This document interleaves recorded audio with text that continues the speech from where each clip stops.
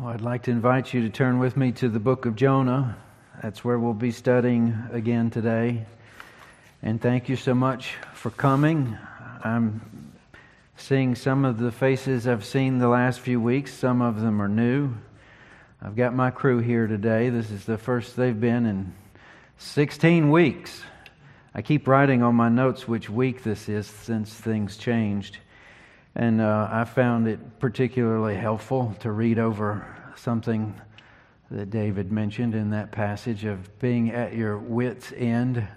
I think some of us might feel like we live there here lately. And that doesn't necessarily mean it's by our own fault, that we've done something wrong. Much of this is well beyond our control.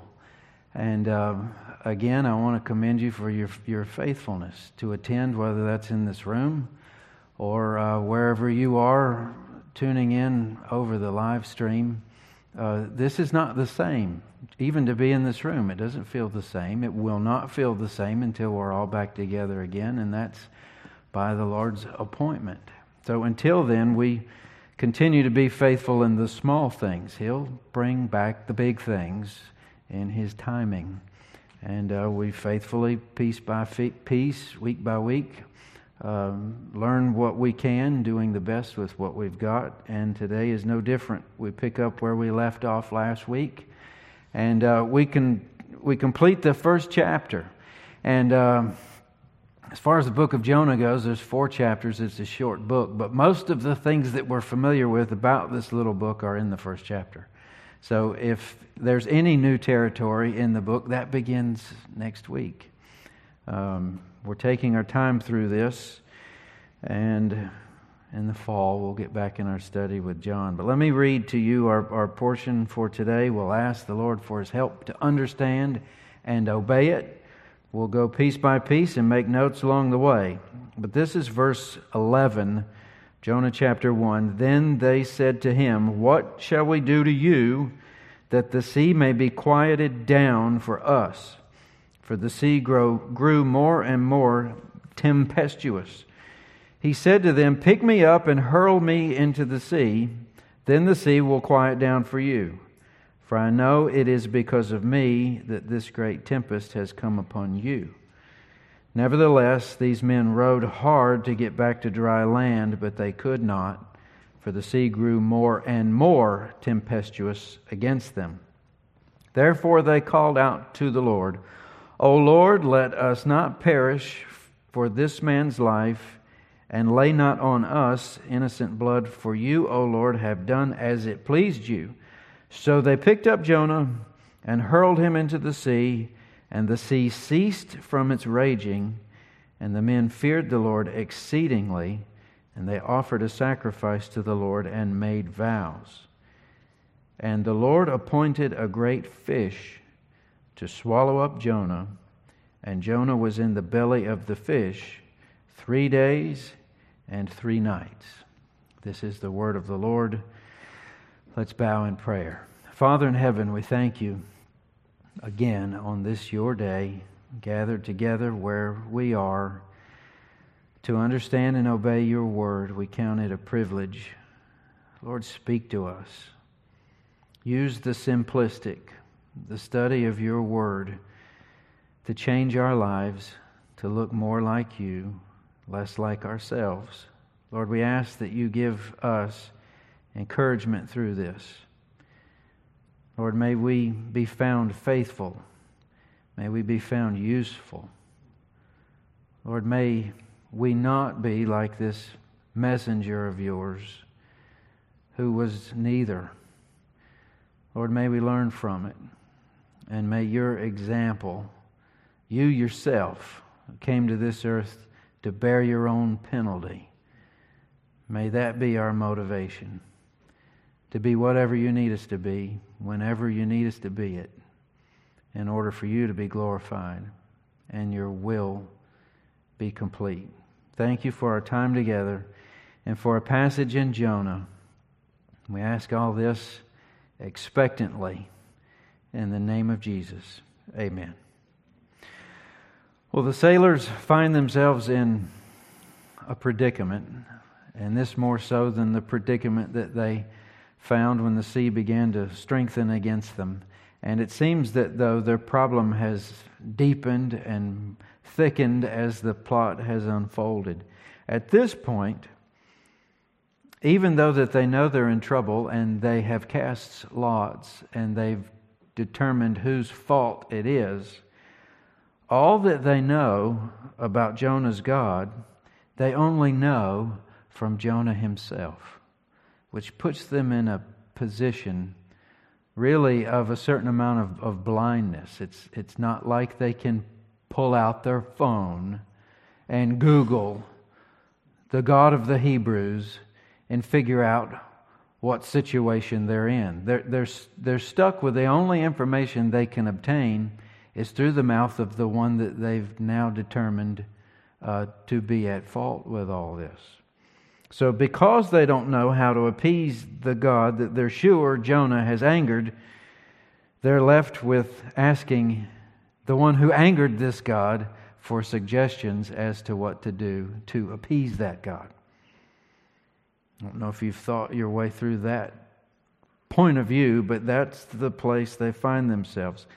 In other words, or put another way, only Jonah can guide them from this point on.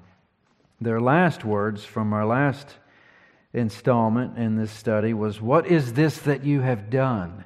And we studied then that that's not necessarily a question they asked to obtain information. That was a statement with an exclamation point as much as a question mark of an appalling gasp. How could you have done this to run away from your God and get us in the place where we are? Now they're asking, what shall we do to you that the sea may be quiet? So what they've been able to determine from what Jonah has said is that they're not really dealing with a notorious criminal.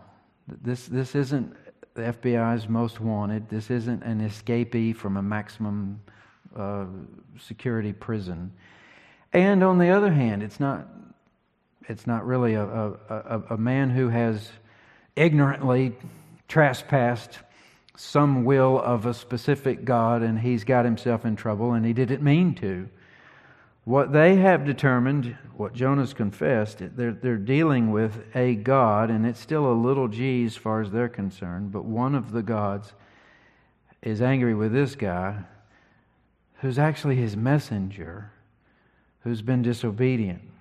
So in their understanding, this is bad. We've got this God's own runaway. He works for him. And all the while, the record tells us, the sea grew more and more tempestuous. So as they're asking this question, what are we supposed to do with you? The situation is escalating. So verse 12, he said to them, "Pick me up and hurl me into the sea. The sea will be quiet for you. I know it's because of me that this great tempest has come upon you." So it's very specific in the you and the me, and I'm at fault, but you're the ones paying for it. And commentators, I really enjoy the fact that when I've got my stack of books studying to rightly divide the word of truth, it's not very comforting to me when I can divide the commentaries in stacks of where the commentators are disagreeing on what we've got here. It doesn't make this job easy. It might make it more interesting, but they debate this point here as to whether what Jonah has just said in verse 12 demonstrates selflessness, where he's saying, okay, I've assessed the situation. It looks like it's me or you. So rather than you all die, just toss me overboard and I'll die so you don't have to. A very noble sounding thing. Selflessness. Is that what we've got here? Or is it stubbornness, where he's basically saying, okay, this isn't going to end well for me, so why don't you just throw me over? I'd rather die than repent, start over, confess. And though the commentators give basically a punch list of why they think one option's better than the other, I'm going with the second option. And the point is, we can't know. The storyteller, the narrator, doesn't tell us the internal motivation of Jonah's heart for what he's said here. But option 2, that he's just rather be dead than confess, syncs up quite well with what we're going to see in chapter 4, where after Nineveh has been spared and the destruction has been avoided, and he's sitting there in the hot sun watching the city on the horizon, waiting for its destruction, doesn't get it, and he's mad, so he tells the Lord, if you're not going to kill them, you might as well kill me. That kind of sounds like the same attitude. That, and there's somewhat of a study picking up on the catchword that Jonah uses here, hurl me into the sea. And it's interesting, this is the first, if you like counting up things and making notes, there are 3 threes in this passage. You see 3 things, or the point of a third, and this is the first. This is the third use of the word hurl. First, God hurled the storm onto the sea. Then the sailors hurled the cargo into the ocean. Now Jonah says, hurl me into the ocean. I've used that word hurl out on the ocean, but it referred to something totally different. And I don't know if these men are at that point either. It might have been well more than just 3 uses of the word for this. But it seems like he's playing into the story as it's unfolding here. The natural thing for you to do now is just to do with me what's been done with the storm and with the cargo. If you're not going to kill them, kill me. So it's kind of hard to tell. But add this to the option 2 as well. If Jonah's still maintaining his bad attitude here, here's what we're hearing from the story, and here's what we're not hearing from the story. And this we don't have to speculate on. This is what's right here in black and white. So far, we've heard not one word of prayer from Jonah. So far, we've heard no confession of guilt before God. He seems to be acknowledging his fault in the storm with these men, but not to God. There's no pleading that he should be spared and the rest should be saved. There's no asking for God's will. You know, they're saying, what should we do? He could say, well, let me ask the Lord and we'll find out. There's not even a promise for him to do better next time. Which, we start out with that as children. We see none of this. The only thing we do hear out of Jonah is that he would like to be dead. And we're going to hear that in chapter 4 as well. That's twice. So as far as his attitude goes, I think there's a strong case that this is persistence in his sour attitude. This is stubbornness. So what the sailors do next is intriguing. First, we've analyzed their predicament. Now we're looking at what they're going to do next. They've gathered their intel. They've asked their questions. They've been told to throw him overboard, but that's not what they do first. Rather than throw Jonah overboard, they try to row to shore to drop him off alive.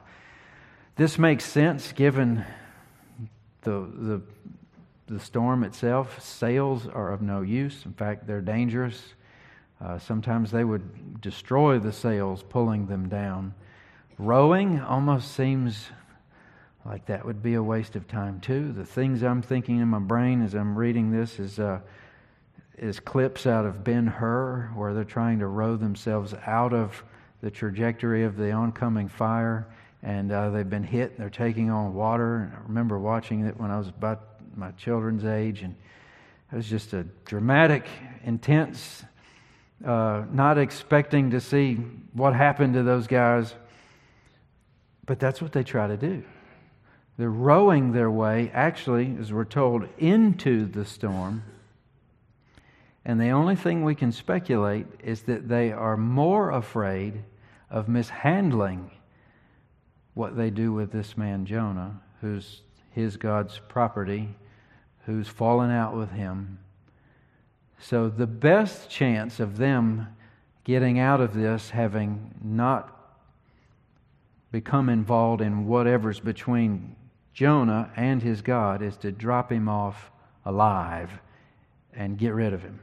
To throw him into the ocean is to surely kill him. So they try to row first. Seems like a worthless effort, but they try as they may.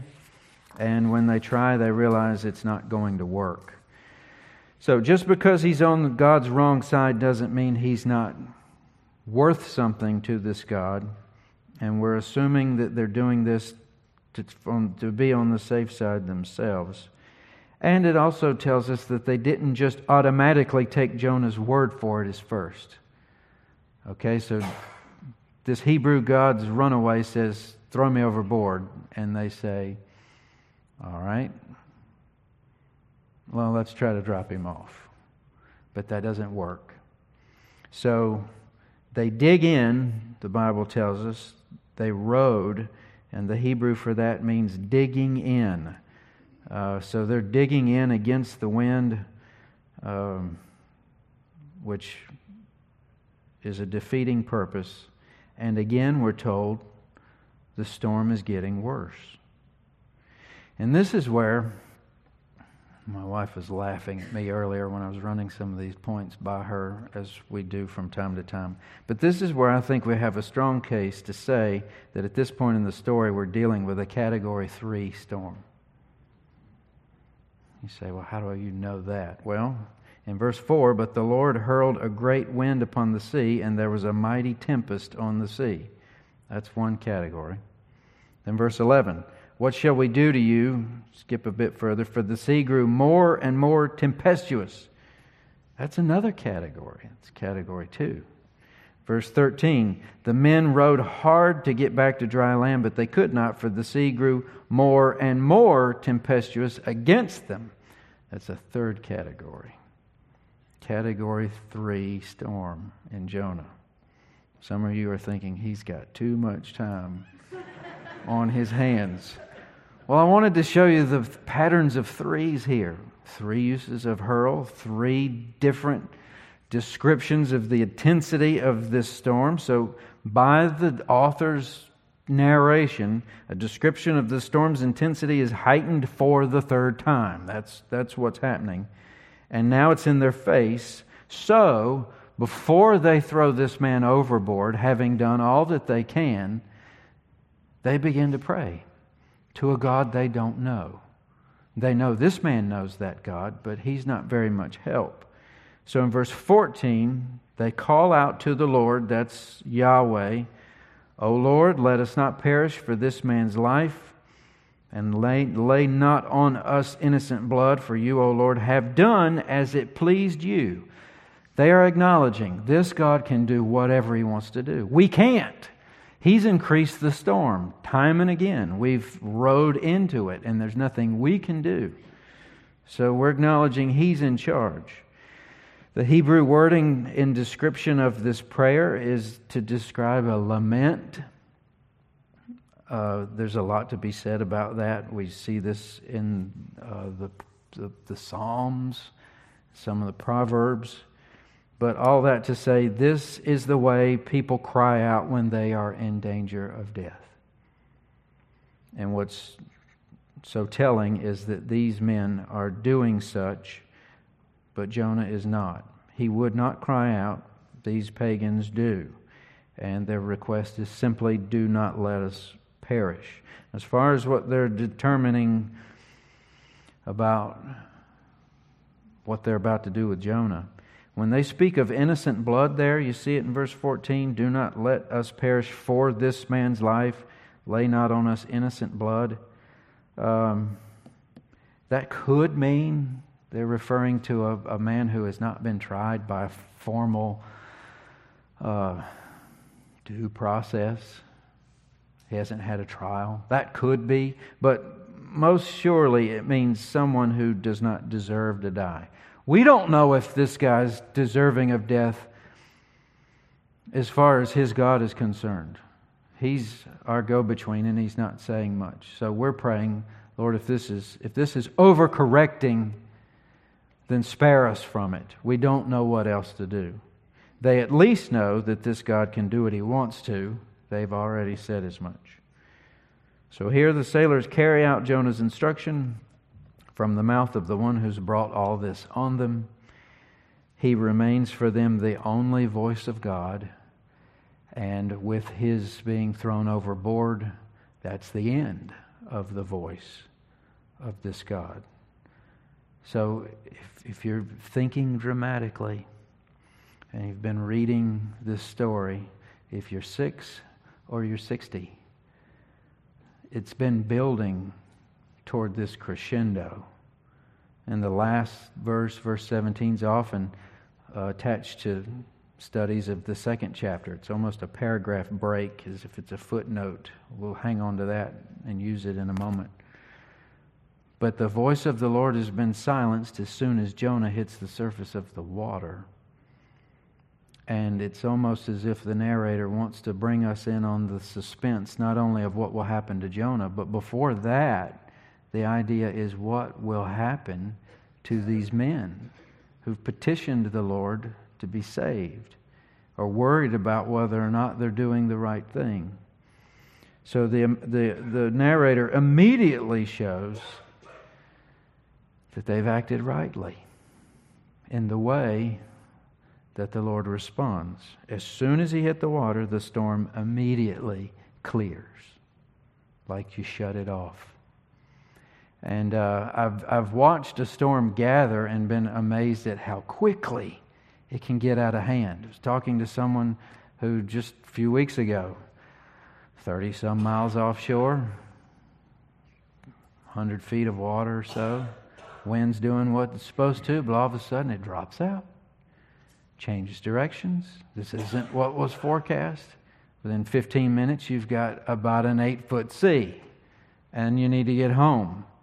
I've been out in my little plastic boat and just watched the wind shift and drop out, and amazed at how flat it gets when it's over.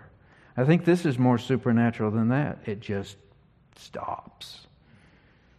So God's ability to start and stop a mighty storm at will is enough to take the fear level of these sailors to another level. Here's your third set of threes. If you look at verse 5, the mariners were afraid and cried out to his God. That's when the storm started.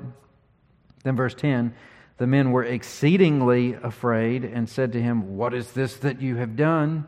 When they realized he's a runaway.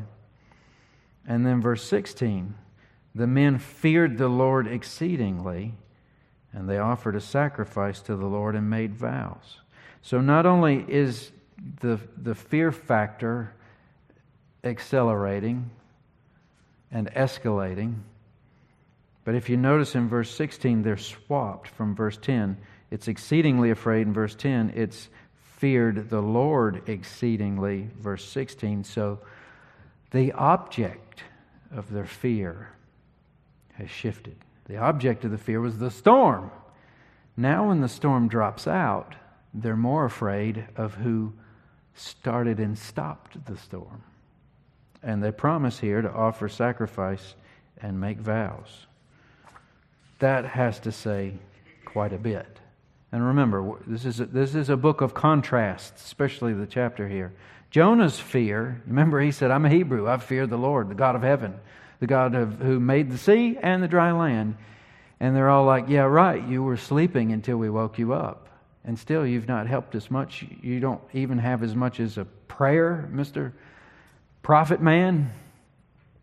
So his fear is shallow and hollow. The sailor's fear seems real and has depth. And we're not, as readers, again, supposed to worry about what happens to Jonah at this point. The suspense is building for that. But just to make sure we've got verse 16 out of the way before we get to verse 17, they're in that order for a reason. The sailors have petitioned God Almighty. Jonah has desired death. The sailors have desired life. And it seems at this point, both are going to get what they want. Now, I haven't got to verse 17. We're going to find out Jonah doesn't get the death he wants. But these men who've promised and confessed, they get the life they've petitioned Yahweh for. And our storyteller teaches us that the God of Jonah, Jonah the Hebrew, is able to find among strangers the obedience and trust which his own messenger would not give. That's what I think we ought to gather from verse 16 before verse 17. God gets His glory on that boat. It's not coming from Jonah, but He gets His glory. So let's make 3 points out of this. This is one of the passages where it's quite dramatic, but it might be a little harder than, say, some of the others to answer the question, all right, how do we obey this? Application, that is. I think we've given a good shot as far as how to understand it. It seems we've covered the bases. Here's the first point. They all start with the same phrase. Even though Jonah was sacrificed. That's what he was. He's thrown overboard. There is one greater than Jonah. What I mean by that, there's a greater sacrifice that this story is pointing to generations later, when someone will do that job not in part but in whole. So even though Jonah was sacrificed, there is one greater than Jonah. Let me explain to you what I mean by that. You'll see how this fits. This is a reference to a pattern that's clearly seen here, and that's the pattern of substitution. We use that as a theological term. It helps us understand the gospel. And it's present here in this passage, but it's not a very clear picture. It's a broken, smudged, fingerprinted picture. It's the same way no matter where you're looking. It started in the Garden of Eden, and it's going to be fractured and smudged and broken until we get to the Gospels, where substitution will be seen crystally clear. But with this case, if we only look at Jonah, the lesson of substitution will have its flaws. Jonah was thrown overboard to take the wrath of the waves so that the sailors wouldn't have to. That's clear. But his attitude in doing so was empty spiritually. Jonah had his problems. This is not something that does not touch each of our lives in practically all respects. We should look at our lives through this lens. It'll help us live more gospel-centered lives. Some of the best parts of our relationships are full of this type of substitution. At least it should be. Parenting's probably the best illustration I could find. We could just take turns as parents. Hey, what does it cost you in the form of sacrifice to bring a child into this world and then get them out of the nest at some point? Quite a bit of sacrificial substitution. Gathered a few of these ideas. I mean, you got to teach them how to talk, right? How do you do that? Most of it's unconsciously. You talk to them. You read to them. It requires time. You build on those lessons. There's the idea of intellectual, social skills, emotional well-being, their patience and maturity. All of those things have to do with the amount of time you spend with them. And it's time you are not spending with yourself or someone else. The scary thing about becoming a parent is realizing that they tend to turn out a lot like you. That's what is just an absolute grueling part of being a parent sometimes. Knowing that they're going to bear the same marks of your own brokenness. But the idea here is that in this same regard, without spending time with them, making sacrifices, substituting the best of us for their benefit, they'll grow up with all kinds of problems. Developmental, spiritual problems. So it's them or us in that type of thinking. We give up freedom now so that they can be freed later. This is just the beginning. The examples are infinity. Keeping promises that you come in time to find out cost you a lot more when you made the promise. Are you going to keep the promise? Well, that's considered Sacrificial substitution. Forgiving someone who, owes you more than just a couple of words you wish they'd take back. Sometimes they owe you some tangible things with repercussions. Forgiving them will cost you. Some of you, for them. How about staying close to someone whose troubles are draining to them and everyone else? You don't think about stuff like that when you're a kid, but when you grow up, you realize that's life. We're all stuck in this thing together, and if it's going to work, there's going to be a lot of chipping in. That's part of the problem we've got now. I think everybody wants stuff their way from their perspective and demanding that everybody else do to them what they're not really willing to do for the other. It's just a mess. It has to be like this or it won't work at all. So, substitutionary sacrifice. Take that and then put it back as a lens over what we're reading. Jonah was thrown overboard for his own sins, but that was not the case with Jesus. That's what's meant by the fact that there's one greater than Jonah. Jesus' sacrifice was infinitely greater. As soon as Jonah hit the water, the wrath of God was stayed as far as the problem on the water with the men in the boat because of Jonah, right? That's one situation. But as soon as Jesus said, "It is finished," the cup of God's wrath had been drunk up such that there wasn't a drop left for any of those, His sheep, that know His voice. Jonah's still got troubles. These men still have troubles. Those still got. But when Jesus said it is finished, His sacrificial substitution was once for all. Every bit of the promised wrath from God on sin was soaked up and paid for by the substitutionary sacrificial death of Jesus on the cross. Jonah is just pointing to something much larger, much more significant. Infinity, really. So if we read this short minor prophet as a standalone book, you just take it out of the Bible as if it's not connected to any of the rest of it, then really we've just got some moralistic patterns that we might want to, do this, don't do that, this was good, this was all right. And basically it's just a moral lesson. But if we read it together with the rest of the Bible, because of the cross, there is mercy for this wayward prophet. Think of it this way. If God is holy and man is sinful, man has broken God's laws and God has promised to punish them for it, right? And the punishment is death. That's the wage of sin.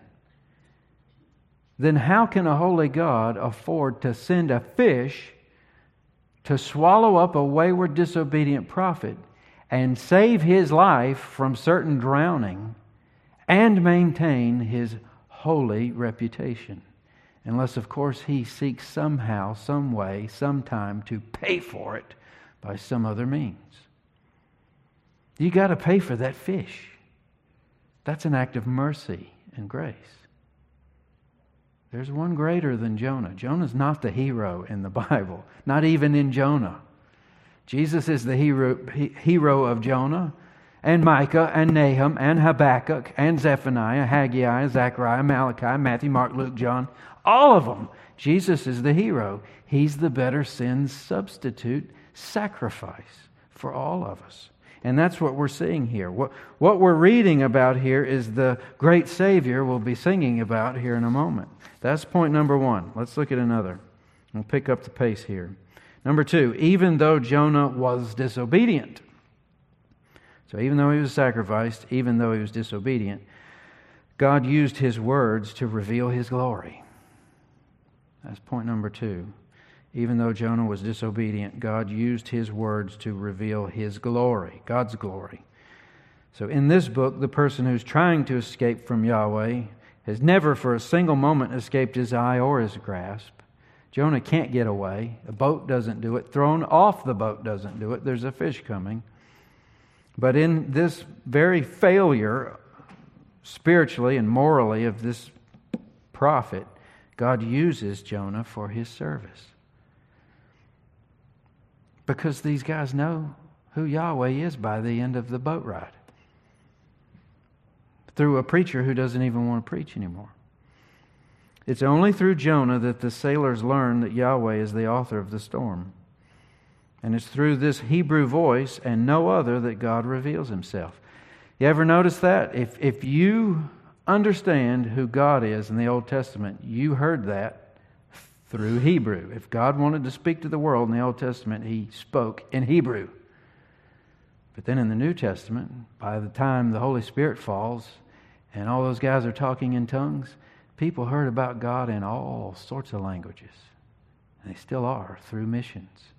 But for a time being, Paul explains it to the Jew first, and then the Greek, and everyone else, to the uttermost parts of the world. So in this place, it's through the voice of the Hebrew. The threat of shipwreck in Jonah is only one of the disasters in the Bible. The Bible's littered with these disasters that befall God's people for their unwillingness to fulfill their obligation to be messengers among strangers and foreigners.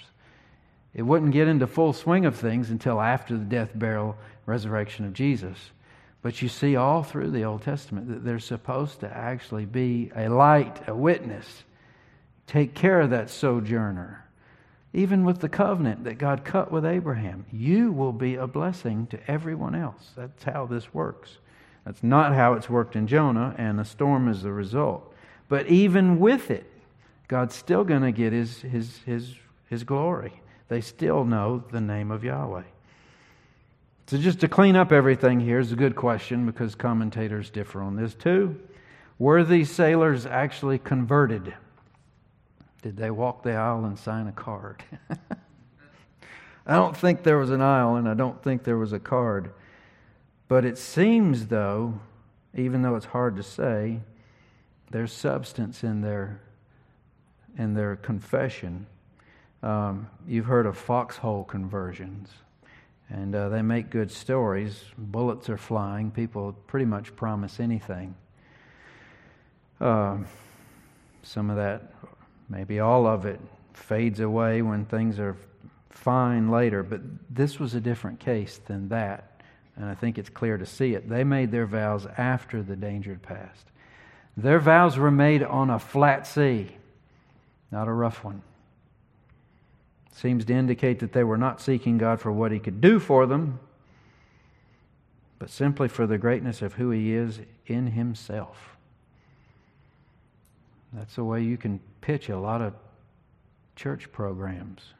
You gather bigger crowds trying to give them what they can get out of God. Sometimes the smaller crowds are the ones that gather just because He's God and He deserves it. But that seems to be what they're looking at here. And then a final point. Even though Jonah was thrown away by the sailors, eventually that's what they decided to do with him after all other options were exhausted. He wasn't thrown away by God. So even though Jonah was thrown away by the sailors, he wasn't thrown away by God. And here's everybody's favorite verse. And you know the fish is only mentioned twice in the book to get all the attention that the fish gets. This is the first of two verses. The other verse is when He spits him out. Verse 17, and the Lord appointed a great fish to swallow up Jonah. And Jonah was in the belly of the fish 3 days and 3 nights. Now, to the disappointment of millions and millions of people over the ages who've read this story, scientific details and explanations are not the narrator's concern. He doesn't even give us any clues as to what species this might be. Fish, whale. Usually we say whale because we think that's the only thing big enough stomach, and how it would have enough oxygen and all the We're not going to concern ourselves with that, at least for today, not in this message. We may later. But what the point we should take away here, God had a fish waiting for His disobedient child. This was mercy. It was grace. It was a horrible thing to be swallowed up by a fish. If he even knew it was happening, he might have thought he was dead already. I don't know what that type of experience would entail. But God appointed the fish. Stephen Davey, right down the road, Colonial, reading his commentary, he said, "Had I been God, I would have sent a shark. A big one." And I was thinking, I don't know. If it were me and I really wanted to take it out on Jonah, I wouldn't use a big shark. I'd use a lot of little ones. Let him take him apart in a bunch of bites rather than just one big gulp. But that's what we would do. We're vengeful people. God is not. Jonah had given up. God had not. The provision of mercy was paid for by the cross. And just so we're on the same page theologically, God's mercy can't outrun His justice. If there's something withheld in not giving Jonah exactly what he deserved, sending a fish, which is mercy and grace, whatever that was withheld was not ultimately withheld or disappeared or forgotten.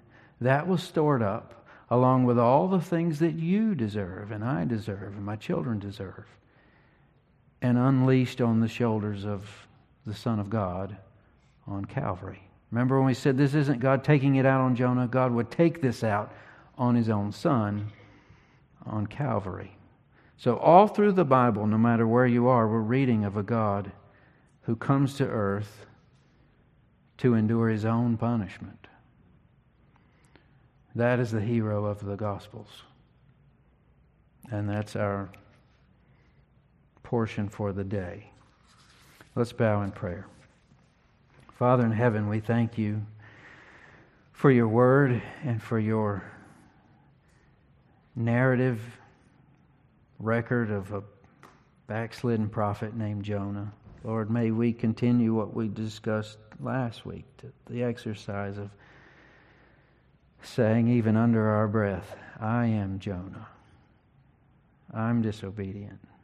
I'm selfish. I have a bad attitude.